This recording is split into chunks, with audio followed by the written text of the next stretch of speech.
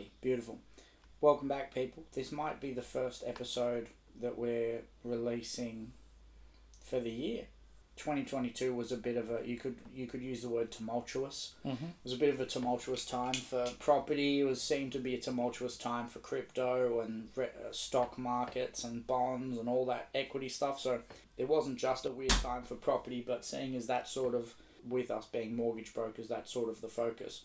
And there seems to be a lot of different people in the media putting out their expectations of where things are going to go, and they're usually quite negative towards, negative ideas about where property might go this year. Every year, Simon Presley, who's from Propertyology, he's a regular guest of the show, puts out his market outlook, and he basically summarizes what happened in 2022, why, and then what he expects to occur in 2023 as a result. So we reached out to Simon about whether we could chat about his outlook for 2023 on the show, and he said go for it. So that's what we're here to do today, Dave. Yeah, and we'll include a link to the outlook in the show notes, because it's quite good. And like, just as way of background, Simon's probably the most expert property analyst in the country.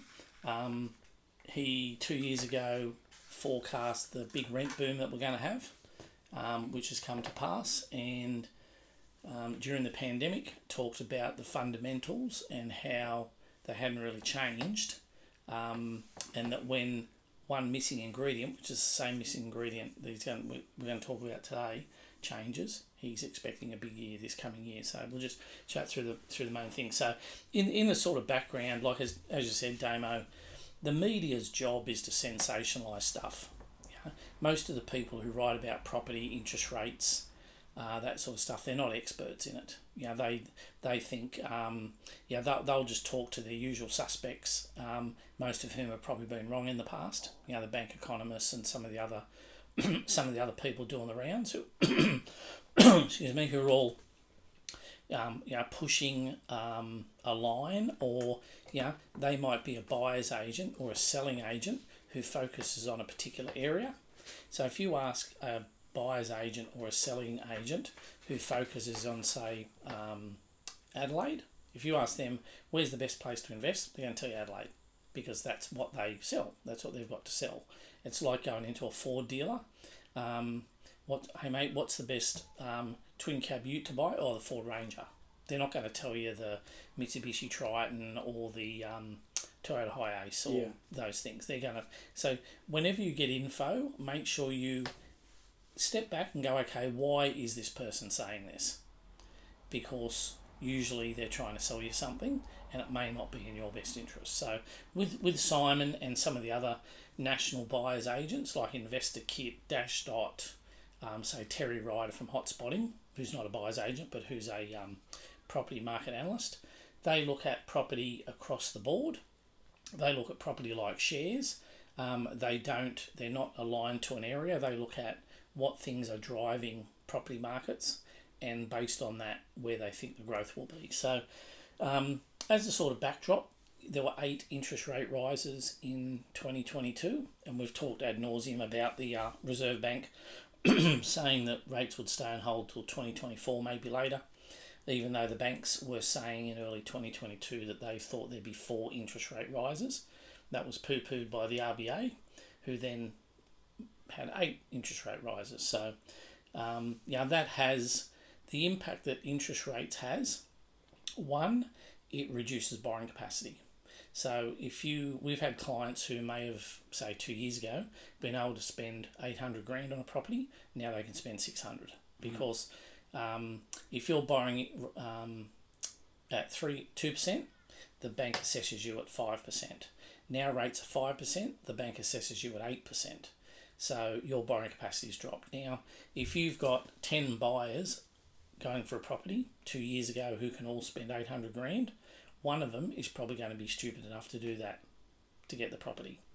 When you've got now you've got 10 buyers and only 2 can afford 800 and the rest can afford 600, you're probably, unless one of those 2 buyers are going to pay 800, you're going to get less for that property. So the interest rate rises have reduced borrowing capacity. which has reduced prices. It's also because all the media speculation is that property is going to crash. You've got some people who may not think it's a good time to sell. So that's kept prices up probably more than what people would have thought, because there's not enough supply around because people aren't selling. We've got people who've been looking for houses for a year. Some of that is due to them being unrealistic, but a lot of it is due that there's just not a lot around. So, one thing real quick about this, like we're talking about in the media, you have people, like my favourite is when someone in the news or like the Fin Review's being interviewed, and he's a real estate agent in Sydney, and he's saying now's a great time to buy in Sydney. Yeah. Like fucking of course he's going to say that. Absolutely. Yeah. Sometimes in the broking side of things, I'll watch you talk to clients and say like, the amount of money you could have borrowed to buy a place a year ago to now has dropped by X. It might be in your best interest to wait and see what the market's doing in 6 months' time or 12 months' time, because chances are maybe you'll be able to get something more affordable down that line once rates have sort of chilled out. Mm-hmm. Is that something that like you just make the choice to do that as a broker and let them know? Because it's not, that means you might not get a commission or you might not make a sale from that person because you're not going to help them now, but it might be better for them in the long term. Do you do that because we're taught to do that as brokers and that's what's encouraged? Or is that something that you just choose to do? That's something we choose to do. So, right. But and I say to people, look, if it was me, this is what I would do. Sometimes you can rush in and overpay. And it depends on whether you're an investor or whether you're an owner-occupier as well. Because if you're renting and you want to buy a property, if you see a property you like, you've got to go hard. You've got to know what your budget is and go hard to get that property. But if you're an investor, you don't really want to overpay, because it's just going to impact your numbers down the track, especially if you want to build a portfolio. If you overpay for a property, it comes through in your numbers next time that you're going to buy. So, look, one of the things Simon talked about was double-digit growth in areas in 2021, 2022, Adelaide, Albury, Albany, Bairnsdale, Burnie, Busselton, Cairns, Dubbo, Hervey Bay, Shepparton, Townsville. So despite all the doom and gloom, there has been some places that have gone up, and at any time in the country there are places that are growing in value. You just got to know where to look or know who to ask. But some of the fundamentals, like we've had big rises in rents. Like rents have gone up in some places 20%. We have massive rental pressure. Supply of rentals is down 58% in the last 3 years. So we've got less rentals available, and we've got more people coming to the country. There was 150,000 migrants came in the first half of 2022. When they come here, they usually rent. They might stay with people they know, because they might have family or friends over here they can stay with, but eventually they're going to rent. You don't, if you walk through the arrivals area of Tullamarine or Kingsford Smith Airport in Sydney, there's not many signs up about buying property, because when you get off the plane to relocate for work, you're not going to look to buy property straight away. You're going to rent. We're getting a lot more migrants coming into the country. They've got to rent somewhere, and we don't have enough rentals, so that's going to put pressure on prices. We have an undersupply of listings at the moment because people don't have to sell at the moment. Now that may change as fixed rates become variable, and we're finding that people are going from like a 2% rate to a 5% rate. That will mean some people will have to sell. Some investors may even think, look, it's probably not a bad time to sell because that property has been good to me. Either I can't afford to keep it anymore, or I want to put my money elsewhere. So, we do expect listings to increase, which could, put further stabilising pressure on prices. So that's another reason why if you don't need to buy, it may be worthwhile just keeping your powder dry for a little while. Dwelling approvals are below the decade average. The dwelling approvals last year 180,000. The decade average is 220,000. So we're not building enough, and we don't have enough. So when supply is lower than demand, that's when prices normally rise. a lot of people have moved to the regions, and that's not just a COVID thing. It was sort of accelerated during COVID, but yeah, over time, a lot of people have got to 55, 60 years old, living in a capital city. They may want a more relaxed lifestyle. They may want to get more money into their super. They might think, okay, I'm living in Strathfield in a house worth $2 million. I could go live in Townsville. Yeah. I may not know anyone there, but I can buy a nice house in there for $600,000. I can put, me and my wife can put $300K each concessionally in the super, and we'll have $1 million left over, or $800,000 left over, which we can invest, and we'll have a pretty comfortable retirement. Or they might want to give money to the kids or that sort of thing. So there's people have always moved out of the capitals, and with working from home, a lot of people are still doing that. And I remember seeing a stat saying that the most searched for term on Seek when people are looking for a job is working from home. Now, some people will choose to return to the office mainly for their career, because the general intel is that if you're in the office you get promoted. It's about being seen. So some people will choose to do that, but some people might live in Bendigo, work in Melbourne 2 days a week, and just stay in a hotel, or stay in an Airbnb 1 night a week, or they might just commute in the 2.5 hours because you can work on the train. So unemployment's at record low still, even though the numbers are a bit dodgy, because you've got to be employed for something like 1 or 2 hours a week to be employed, which is bollocks. Yeah. But we just did a trip to Melbourne and back via Albury and Goulburn and Melbourne to see clients, and most of I reckon I saw about 8 shops with signs up saying they wanted staff. So mainly in hospitality, but even it was a real estate agent. I walked past in St Kilda. People are looking for staff, and unemployment's at record low levels. There's 683,000 more people in jobs than there were 3 years ago, even though we do have 526,000 unfilled jobs, and probably 400,000 to 500,000 unemployed. That we've probably got to government and business have probably got to try and come up with incentives to try and encourage those people into the workforce. Keep in mind too, with that figure of there's 683,000 more people in jobs than 3 years ago.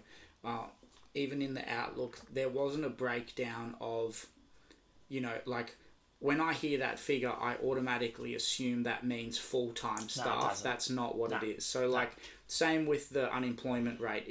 If you only have to work 3 or 4 hours a week to be classified as employed, when people say, well, people should be able to afford inflation because they've all got jobs, it's like, just because you have a job doesn't automatically mean you're earning enough to afford living comfortably. Yeah. So that's important, I guess. Yeah, and you were talking about that podcast or something you saw where the fella from NAB was talking to the business people and said, inflation's going up. How many of you guys and girls put your prices up? And nearly everyone put their hand up. And then the chap said, okay, as inflation drops, how many of you are going to drop your prices? And no one did. No one put their hand up. The price of most things have gone. The thing that's actually stayed low is fuel. Fuel's low. It's dropped in price. So, a lot of the stuff that's driving inflation has been caused by is stuff around the building industry, and that's due to huge demand, lack of supply chains to get materials through, tradies prices going up, rents have gone up, fresh food's gone up a bit because of floods and all that sort of stuff. When who knows what's going to happen with inflation, but we'll talk a bit more about that later. You've got to as the famous prophet, the Big Show from the wrestling said, you've got to control what you can control, and we can't control inflation. Actually, the only thing you can do to control inflation is stop spending money. If everyone stopped spending, inflation would drop, because people would have to drop their prices to get people in the door. So there is something you can do. Stop buying shit. equity in property is up about 40%. So even though there's all this stuff around, Sydney house prices down 13% or 12%, that's not across the board. In some places in Sydney, prices have dropped 25%. In other places, it's dropped 5%. So there's not one Sydney property market. Where we live in Newcastle, we live in a suburb called Adamstown Heights, and it's next to a suburb called Merewether, which is quite a fashionable suburb. Now, the prices have dropped in Merewether, but they haven't dropped at the same rate all across Merewether, because Merewether is a big suburb. So you've got to make sure you're comparing. When you're looking at prices and you're hearing stuff about prices up 30% or down 20%, that you're actually comparing apples with apples. As we said before, rents are up a lot. Which is it's going to push up prices eventually, especially because investors will go, wow, the yield's good. Let's rip in. With the rents too, I had a couple of things. So obviously Presley talks about the population growth. So in the last 3 years, even though borders were shut for the most part, the population increased 700,000. When people that sell, some of the people that sell houses are investors that want to cash out on it. Maybe they bought a house 20 years ago for 300 grand. Now it's worth 800 and they've paid it off and they want to cash in on the profit on it. If they were renting it out, that may lead to that house being taken out of the rental pool. It doesn't always mean it will, because it could be bought by another investor, but it could contribute to a loss in the rental pool. So if there's 8 million according to Simon, there's 8 million Aussies living in rentals across the country. They make up, the 8 million live in 3.3 million rentals. And as of now, there's only 31,000 rentals available across the country. So that's sort of why the rental costs have gone up in a lot of the country, is because there's not enough supply of rentals.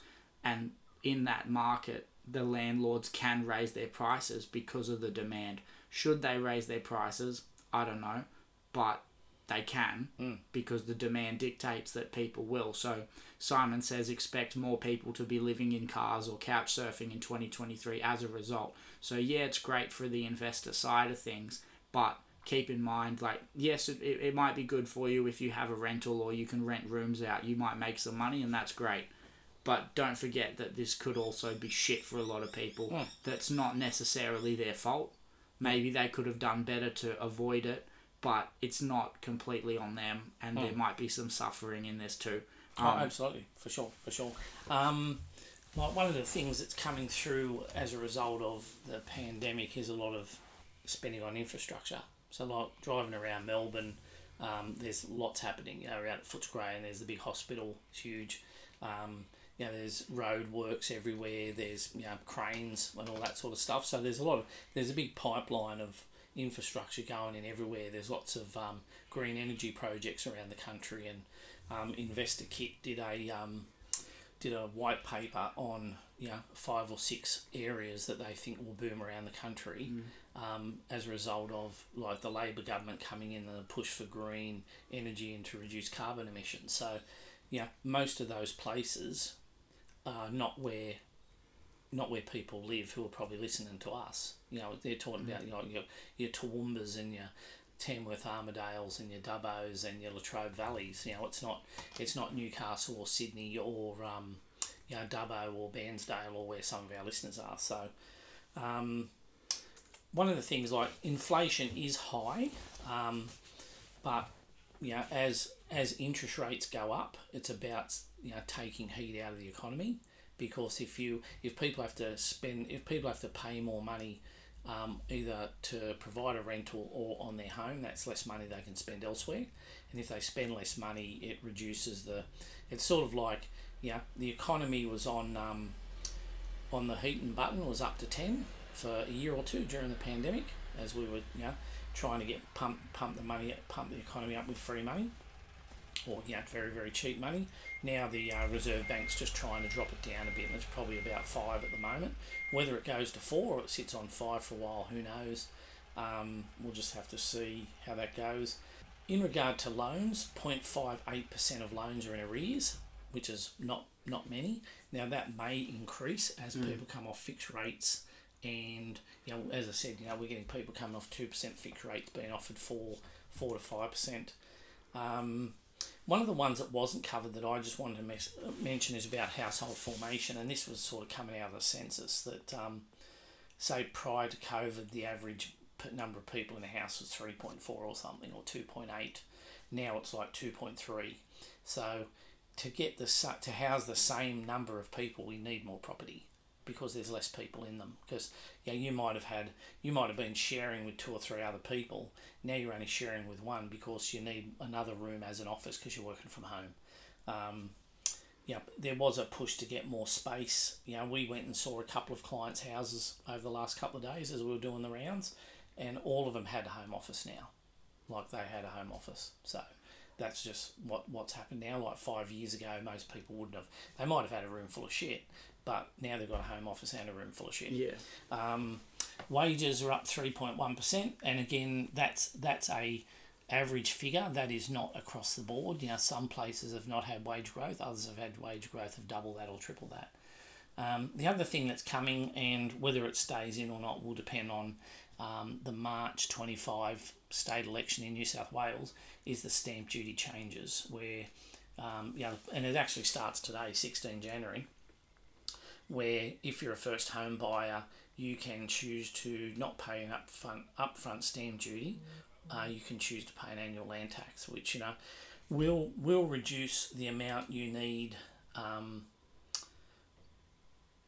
to spend, because you don't have to spend the stamp duty, but it will reduce your borrowing capacity because that annual land tax has to be factored into your living costs. So usually what happens when there's changes like this, people might have had a budget of $1 million plus 40 grand for stamp duty, so they needed $1,040,000. Now they're going to pay the land tax, so they go, well, look, we'll just spend $1,040,000. So it normally pushes the prices back up to what it would have been anyway. Yeah. And and the state government in New South Wales, the state opposition in New South Wales has come out with their proposal about increasing the thresholds for stamp duty exemption and concessions.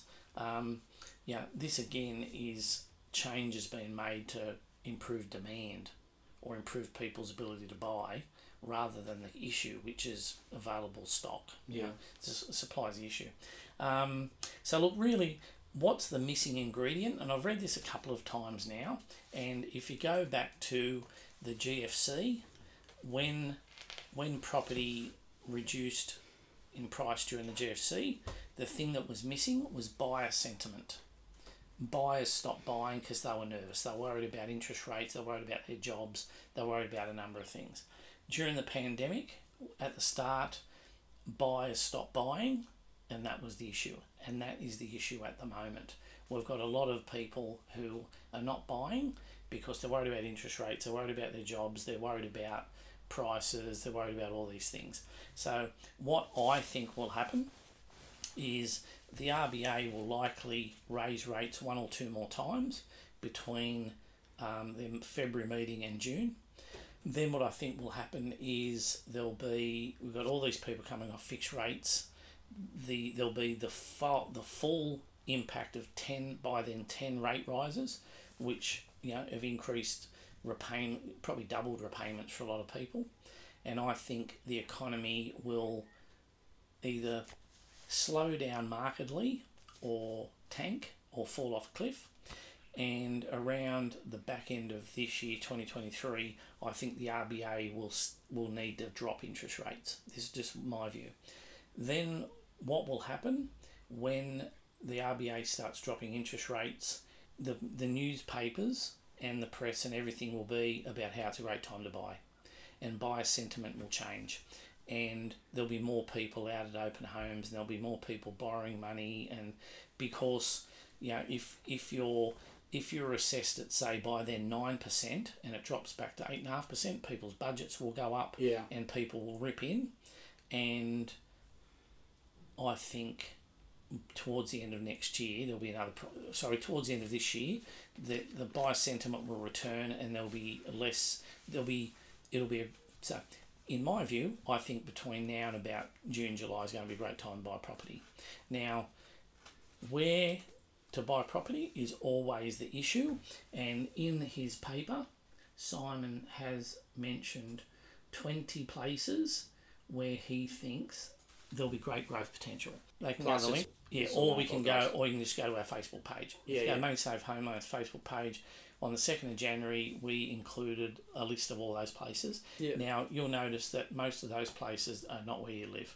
So, go look at that, and I think you'll get a lot of benefit from it.